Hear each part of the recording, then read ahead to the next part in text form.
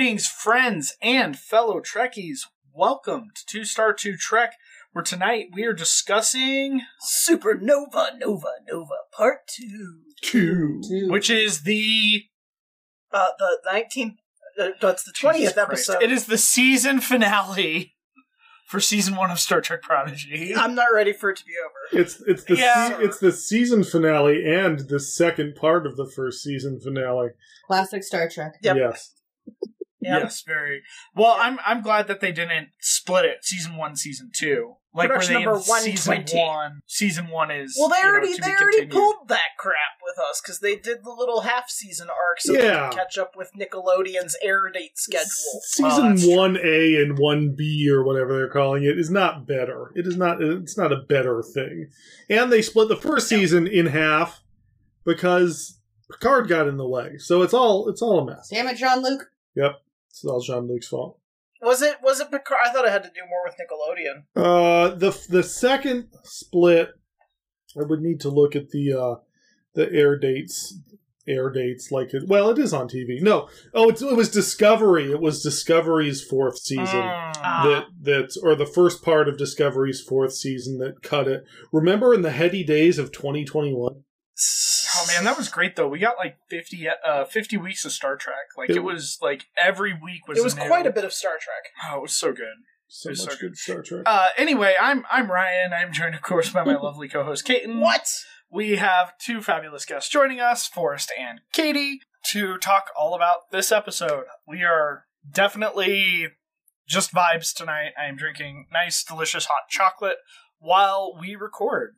So we are here, I have ready. iced tea because it's the new year to put a timestamp on this episode, and I have decided carbonated beverage.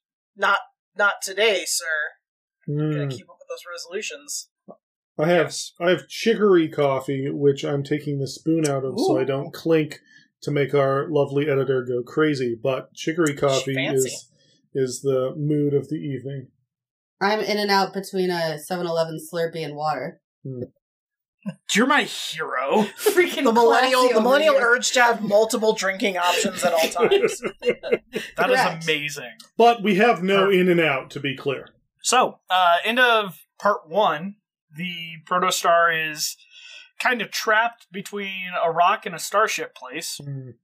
And we had all of these wild theories last week about were they going to time travel? Is it all a holodeck? Do ship registration numbers matter?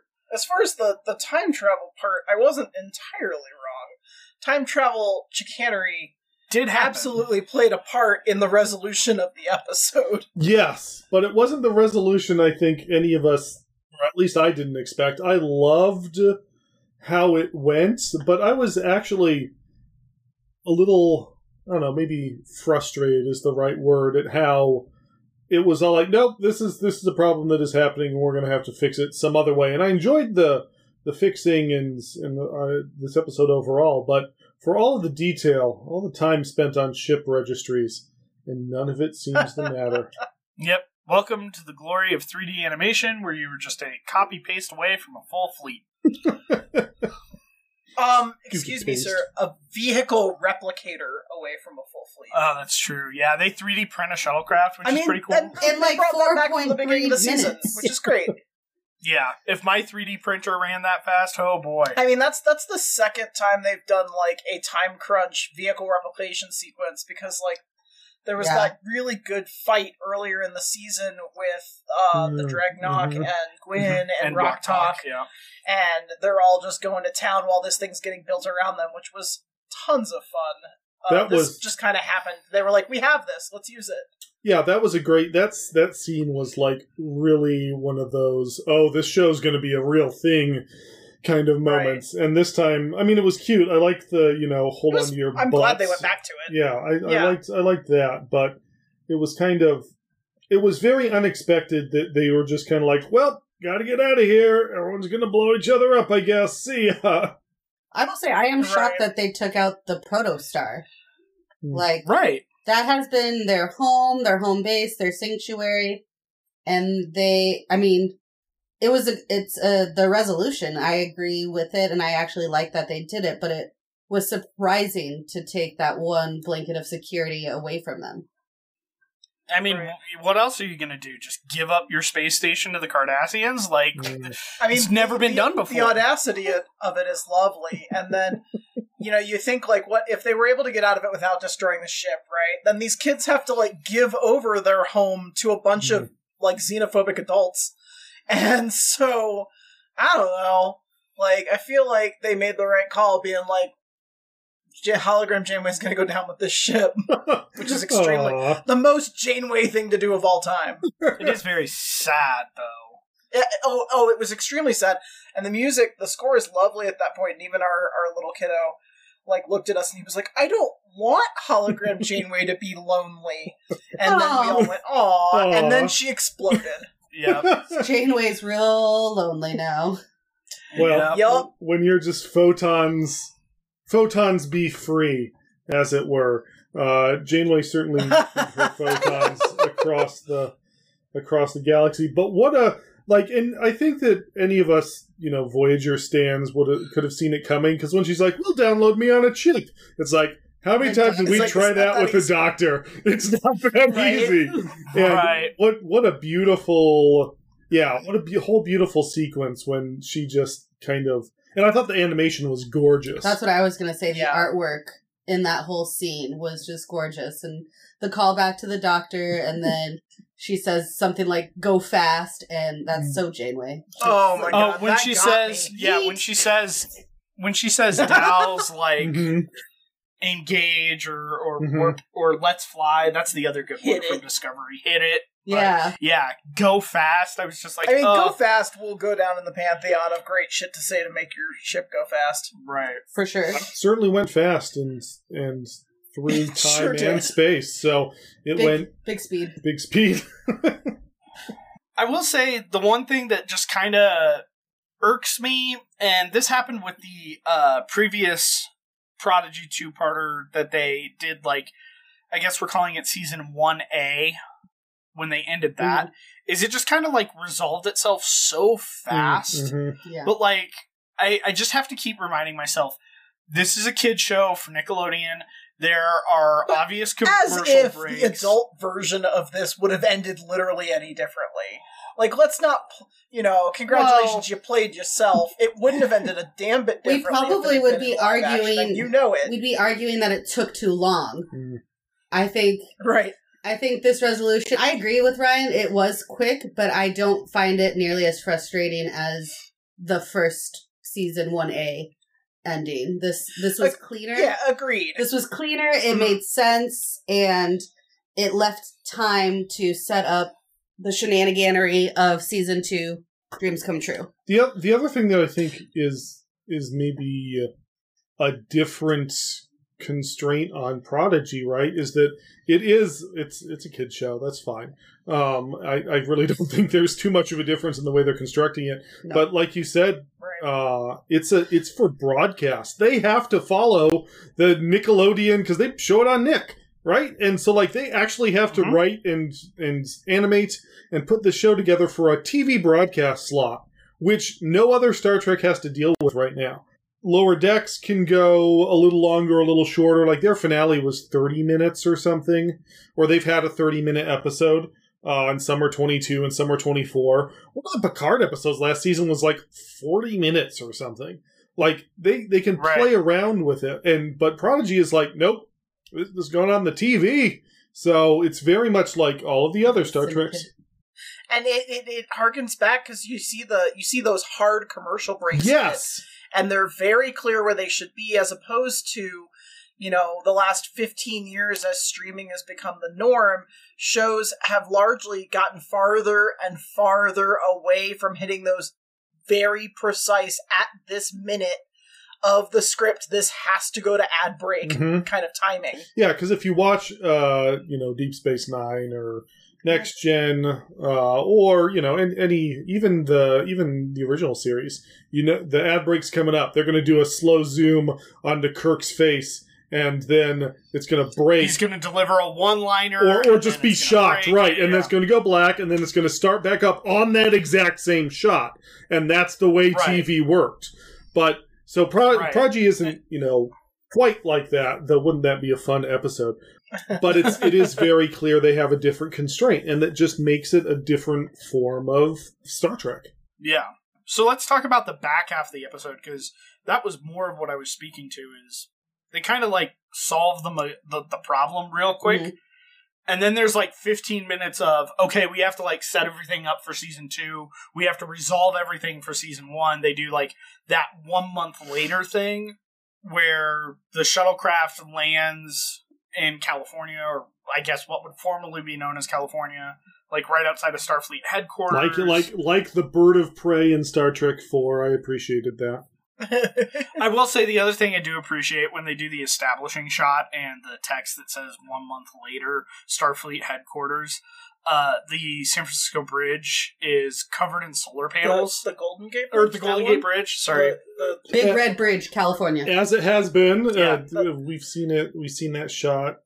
Did we see it in Deep Space Nine first or Next Gen? That's probably a trivia I should know. But when... it's really cool. Yeah, super cool shot.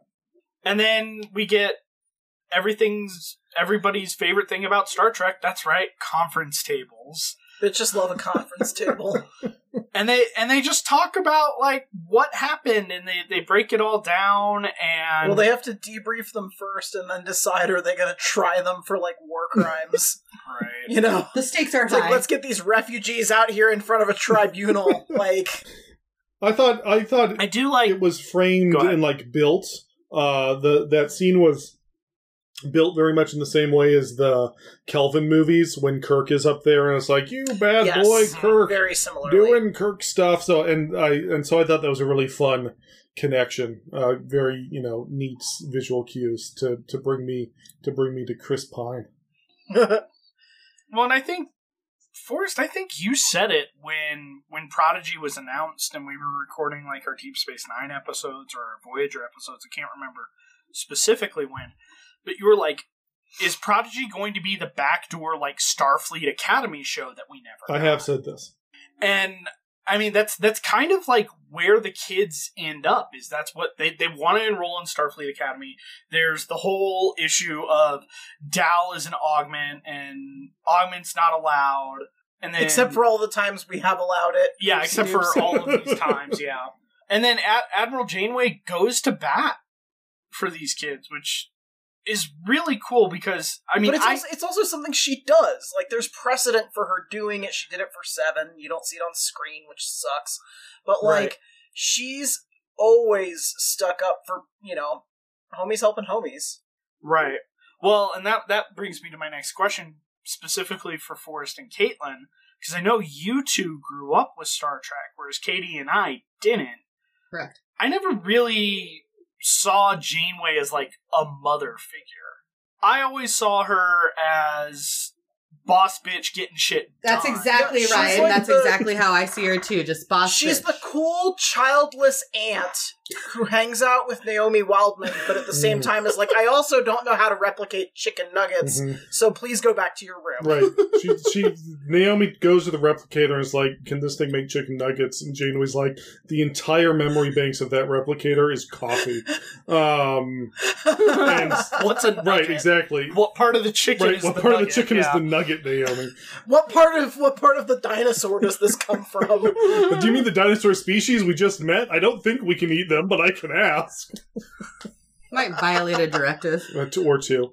Yeah. Janeway, Janeway's the crazy aunt. I mean, I remember, I certainly grew up, and Voyager was the series, right? I mean, what? This is almost like a therapy session. How did I feel when I was a kid about Captain Catherine Janeway? That's a great question. Yeah, maternal's not the word I would use. No, I'm not getting there. There's a fondness. No, yeah, there's definitely a fondness and a familiarity, but maternal's not really. Yeah, I wouldn't go there. I know that a lot of people do, but I wouldn't. I think she's too renegade to be a mother. I think crazy aunt who's a little detached from the reality of motherhood checks out. Mm-hmm. but her desire to kind of do what she wants when she wants. The Prime Directives apply to me when I say they should. Time travel is a coin flip. Those all kind of lend themselves to more of a chaotic neutral lady. Or chaotic good, even. I mean, like, I'm thinking of big Janeway moments that stand out. When she fights the Macrovirus, she's more Xena warrior princess in my mind than anything else. Big Ripley energy. Yeah, big Ripley energy also is another connection for sure. I feel like she's kind of... Ripley also a complicated relationship with Mother. Yes, absolutely, right. and it was designed that way, and is a lot of that conversation is kind of buried by other problems with masculinity, but it's not that kind.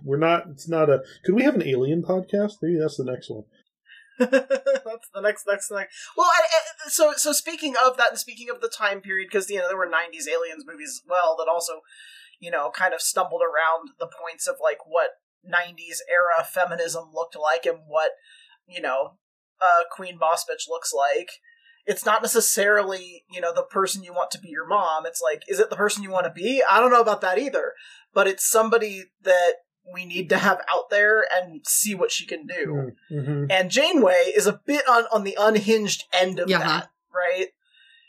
You've got Buffy, and you've got Scully, and you've got all these characters from that era that are, like smart women who are very capable, but like Janeway's like, also, I'm out in the deep of space and I'm making choices. Yeah. And some of those choices are just real unhinged, but like at the end of the day, she's got these core values. Yeah, she's she's got a little bit of a like occasional Mariska Hargitay streak in her where she's like, I'm going to get justice and nobody needs to know how or why. And if you ask me, I'm not going to tell you, but you're going to know. And like there's some of that in Janeway too. But there's also some Tuvix. That was gorgeous. Tuvixes. For the record. That was a beautiful analogy. Thank you. Anytime we can bring up Mariska.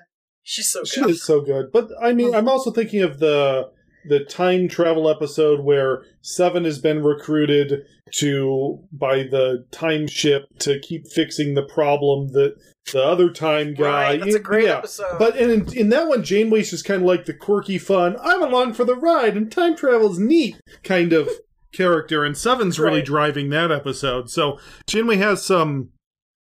and the worst episodes were always where Janeway was, the forlorn lover, computer delete husband and all of that.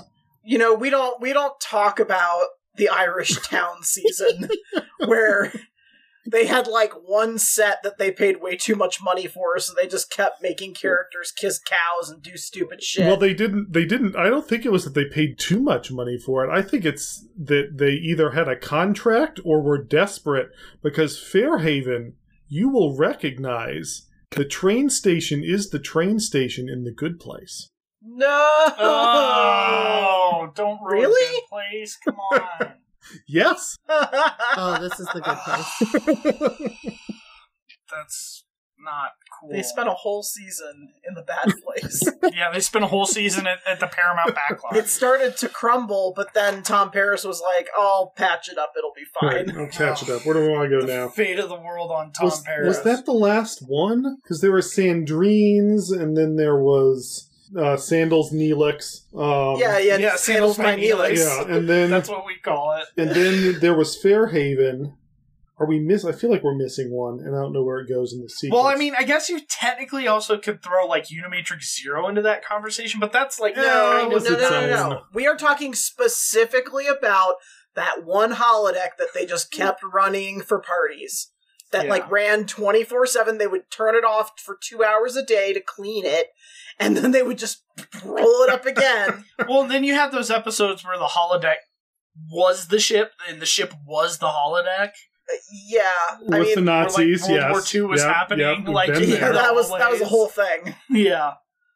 So, but that brings me to what I want to talk about with Prodigy. So, Admiral Janeway... Vice Admiral. Sorry, had to put some stank on it. Has met all of these kids, except she hasn't met Dao. Not directly, because, like, they body swapped. But she has never really, like, formally, like, hello, pleasure to meet you, shake hands. Well, they met in the alley. Of, like, a couple hours. They met in the alley. Oh yeah, briefly. That's yeah. right. That's right. Before she knew who he On the was. outpost. Yeah, the outpost. Yeah. Alley outpost, somewhere in space. There was Zindi. Who really knows what's going on? There were Zindi there. That was wild as fuck. That was fun. That was really fun. So, Vice Admiral Janeway goes to bat for all of these kids. It happened.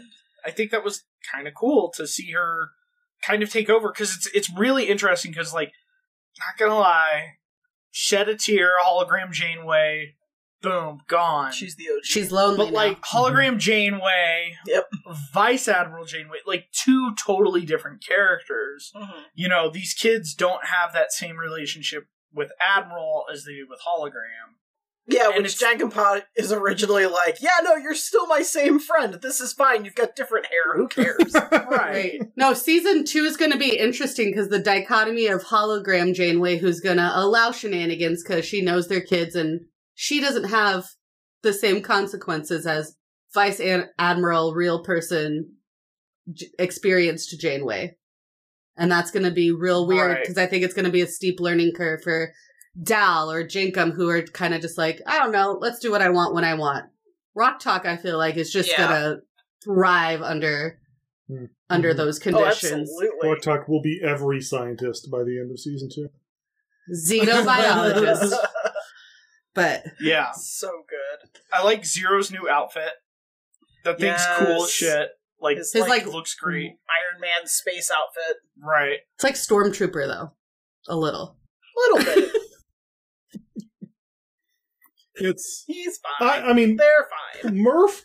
we can't communicate with Murph, right? So, like, how is that gonna work? I'm not gonna lie, I had that moment when she was like, all but one of you got into Starfleet Academy, and I was like, oh, because Murph is like a slime ball. Wait, Murph's like class pet who also knows Krav Maga. Like, Murph is the class bunny, and like, yes, they don't let class bunnies become ensigns.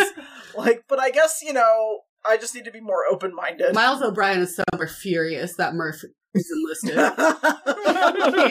Oh, wouldn't it be funny Upset. if Murph enlisted and like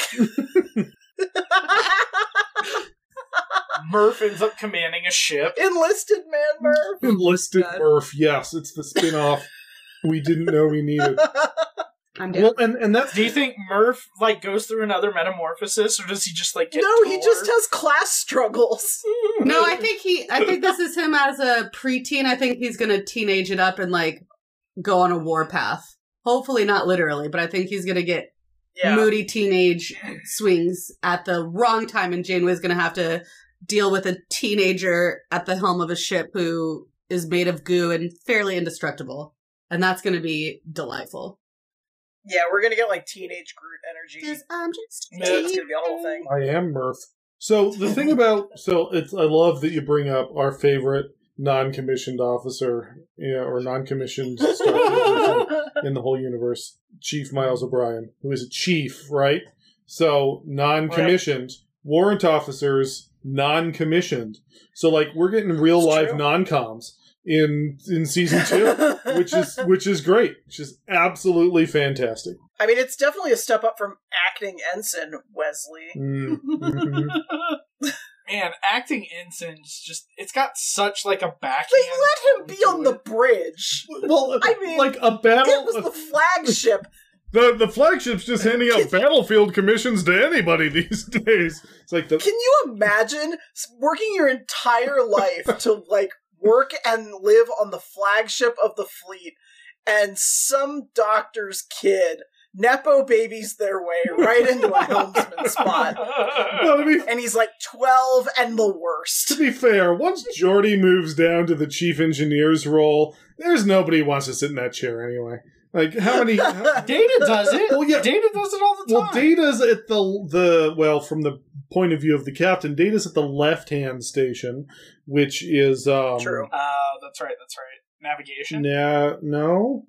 See, now I used to know this kind of stuff. Well, see, but they switch it though, because in Strange New Worlds and in all the Kelvin stuff, They're on the right. they're all on the left-hand side of the ship, or the left-hand side of the captain, I should say.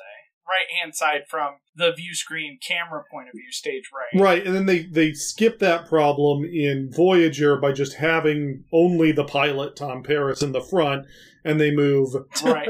Tuvok, so Tuvok's at tactical back. Tuvok gets his little His nook. cubby. Yeah, and Harry Kim Yeah, gets yeah. his ensign's cubby. And Voyager's bridge was huge now that we think about it, right? You could fit so many people on that bridge. Right. Well, and I'm gonna miss the Protostar bridge, honestly. Like, that thing was sleek. It is a good bridge. It's really weird watching Star Trek post Mass Effect, because Mass Effect has kind of, like, influenced a lot of, like, design choices. Like, the outside of it is still very much Star Trek, still very much, you know, Federation starship. But the inside of the Protostar is very Mass Effect. Like, the console design, the hallway designs, like, all of that stuff. And I mean, like, even Picard, like, La Sirena is a Mass Effect ship. That is absolutely. That is not Just missing the elusive man. Mm-hmm. Right. But I agree. I've had those connections too, and I thought it was just because of my limited purview with sci-fi in general. Mass Effect and Star Trek are kind of my two biggies. But I'm glad that you're saying that it is actually influencing and not just me trying to connect dots forcibly. Because I see that all the time. And I think that's really important, because I guess we're getting a new Protostar?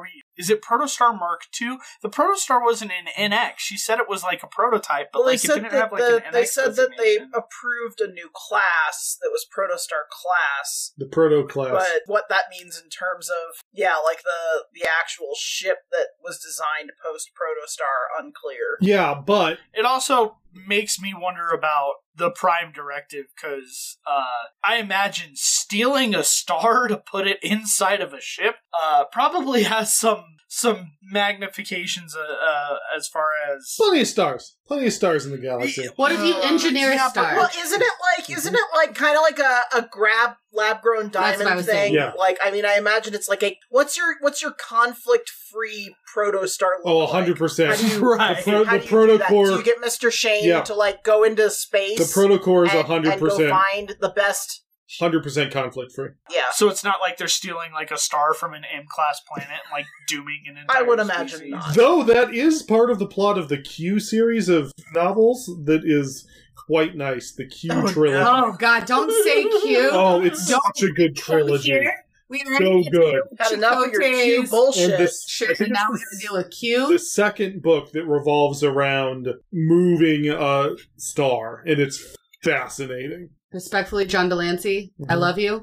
Stay out of the series. We can't handle it until Chakotay goes. Then maybe we can bring on the chaos. I mean, here's the thing, though, is that Q has quite the affinity for Janeway. I know. And if this show takes place, say, before the events of Picard, like, he could show up. Yeah. Yeah, he's been fucking around with Go visit his Jean-Luc, friend so. Kathy. Go see what Kathy's up to. Kathy. That's something that bothered me from Picard when Q showed up, and Picard's like, Q's here, and Seven could have been like, which one? Or made some passing reference that Seven has also known of Q and been tormented by them.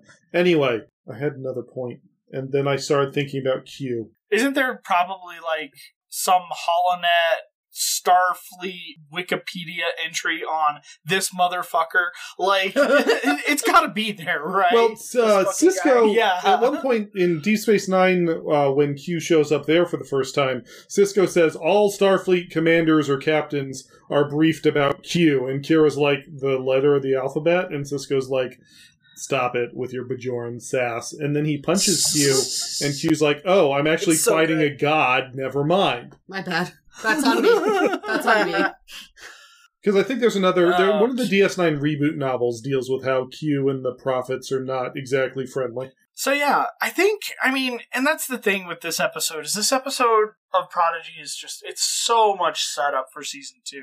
And that's kind of why I Which feel is like... fine. I mean, I like that they're gambling on themselves and, like, you know, really, the story's tied up, but they've got places to go with it that are super exciting. And the idea that Gwen is gonna, like, first contact her own people is, inadvertently kind of funny, but at the same time I'm like, no, that's really cool. You've got to go film Yellow Jackets season 2, so we'll probably see you again soon. Yeah.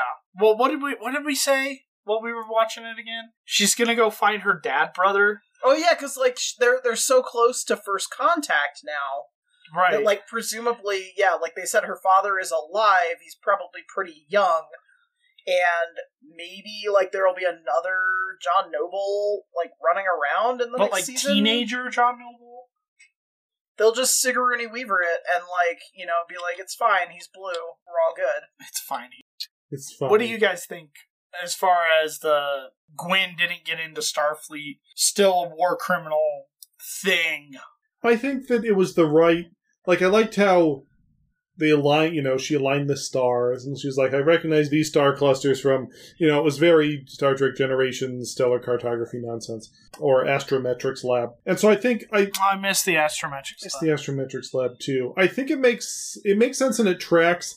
I don't necessarily know if there would, like, reasonably be anyone, like, who's she going off with? Like, Harry Kim? Maybe this is how we get Captain Harry Kim. That's who I trust. That's who I trust to go explore for first contact is Captain Harry Kim. He would do it. He would do it. A deep space mission where I don't get to see anybody for years? Count me in. I'm back. I'm back, babe. They put me on the bridge and it's not just the nighttime shift. Like, it's your bridge. You and a just for you teenage refugee going to find her planet that's probably going to get hostile real fast. Good luck! Have fun! Bye!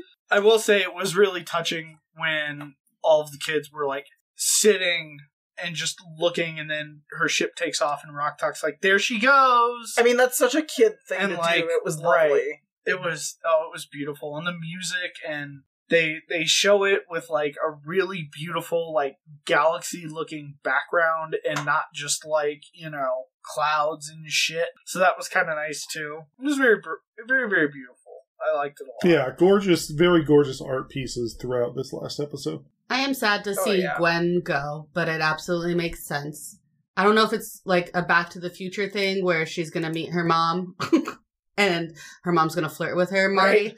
Right. Or what she's going to accomplish, because I don't know, it's going to be interesting, and I don't know if we'll get to see that or if just in 6 episodes she comes back being like, no worries guys, first contact, we good, y'all can come. Like, I don't know what's going to happen.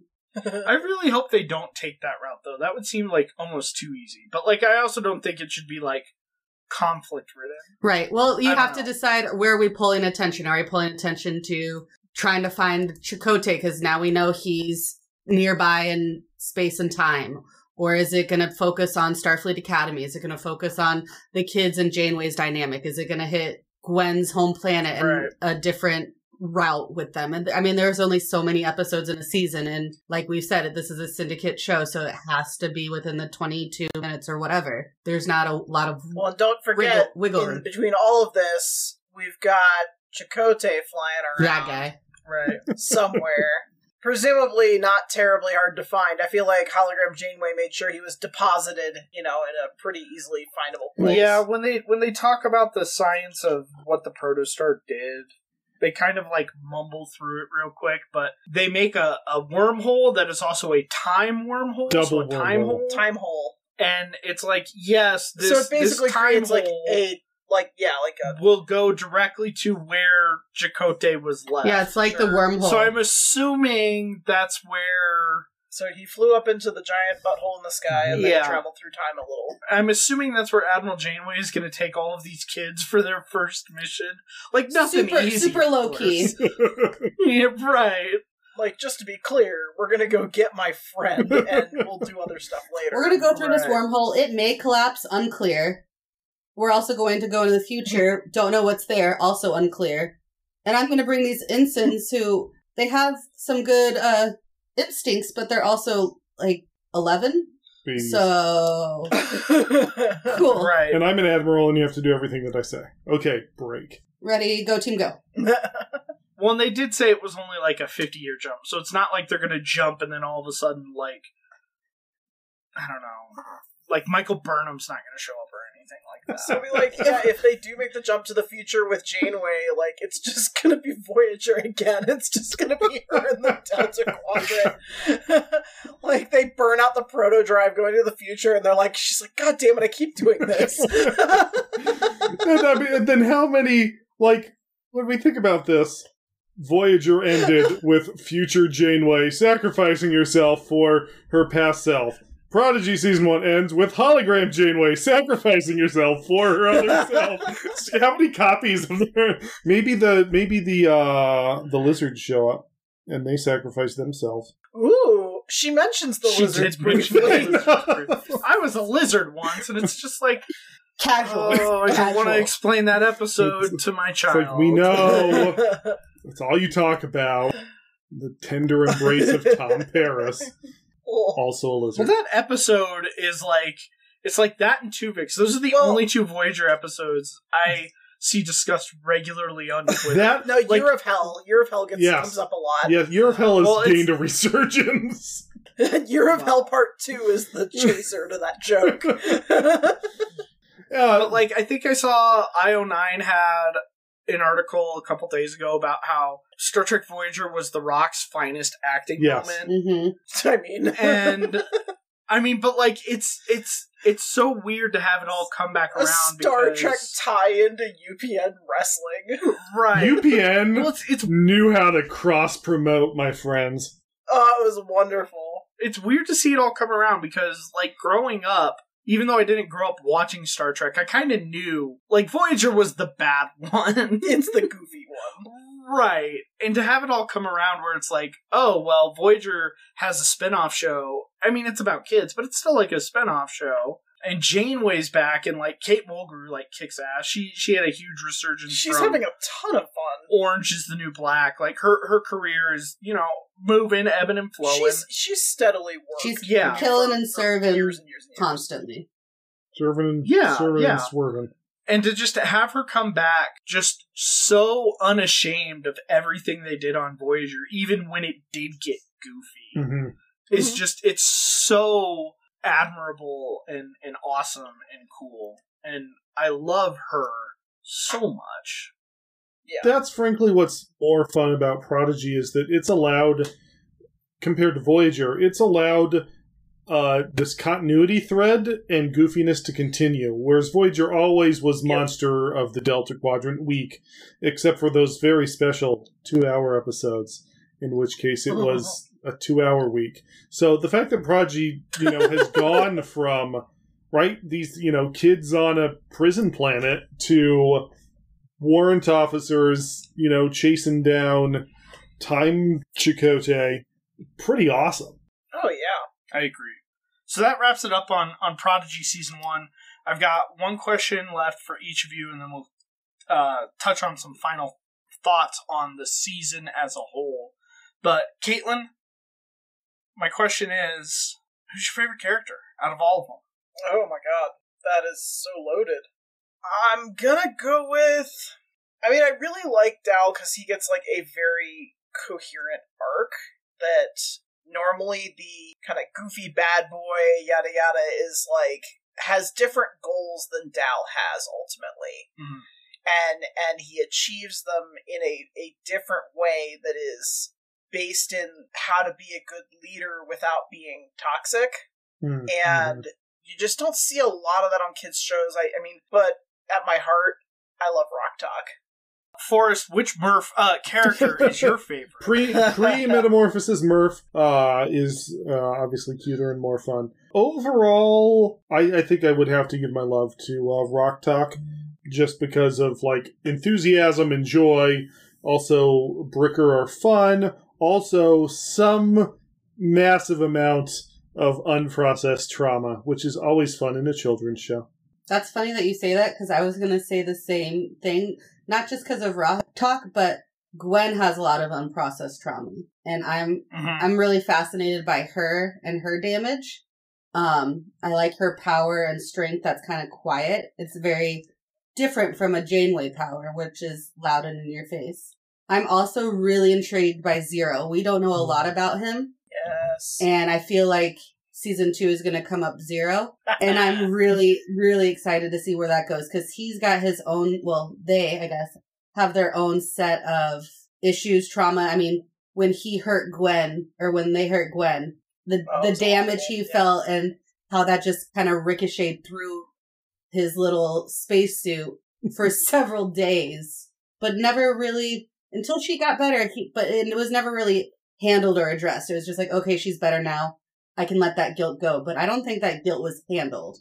And so I think... Right. Well, and Zero was staying at Gwen's bedside the entire time. Yeah. And Zero is now a novelty to all the Star Trek, the Federation scientists who are like, oh my gosh, look at this dude. Yep. Right.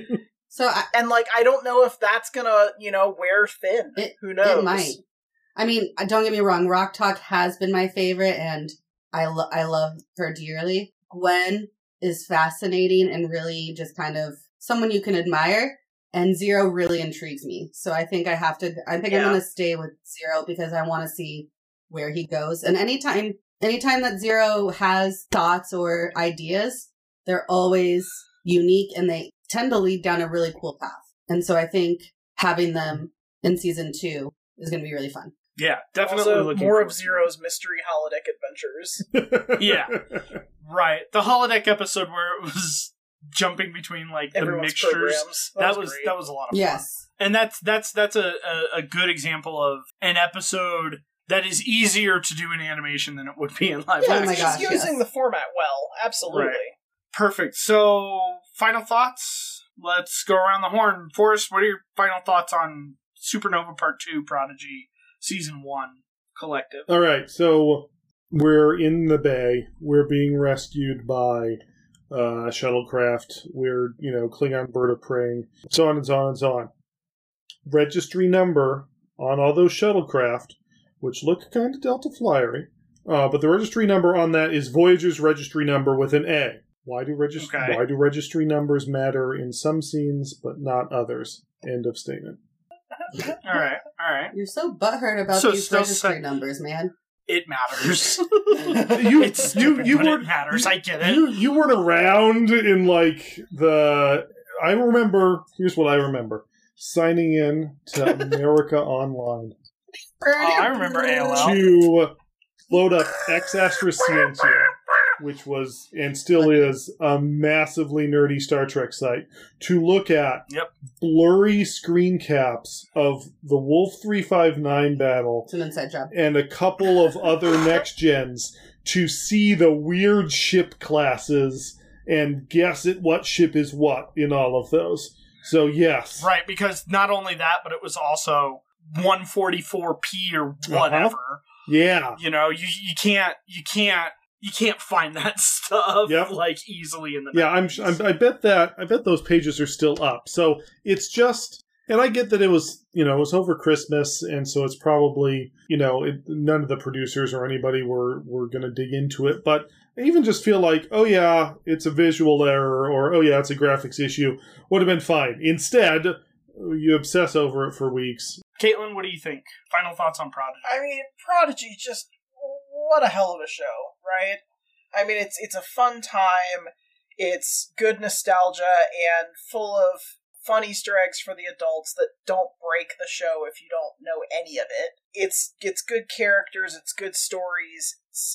I'm excited to see what they do with it next. Katie, what do you think? Final thoughts? Final thoughts. Enjoyed Resolution. Was better than just time travel loophole. I am excited to see just where these characters end up because they've been so together and chained through hologram Janeway, and now they are breaking apart and getting kick-ass real person Vice Admiral Janeway, and I want to see how that develops, what kind of conflict and growth they encounter. I think that sums it up. Prodigy good. Thumbs up. Thumbs Great up. first season. Prodigy good. Much good. Yeah. Very Prodigy Janeway. Good. Pro hologram Janeway. And cool. Admiral Janeway.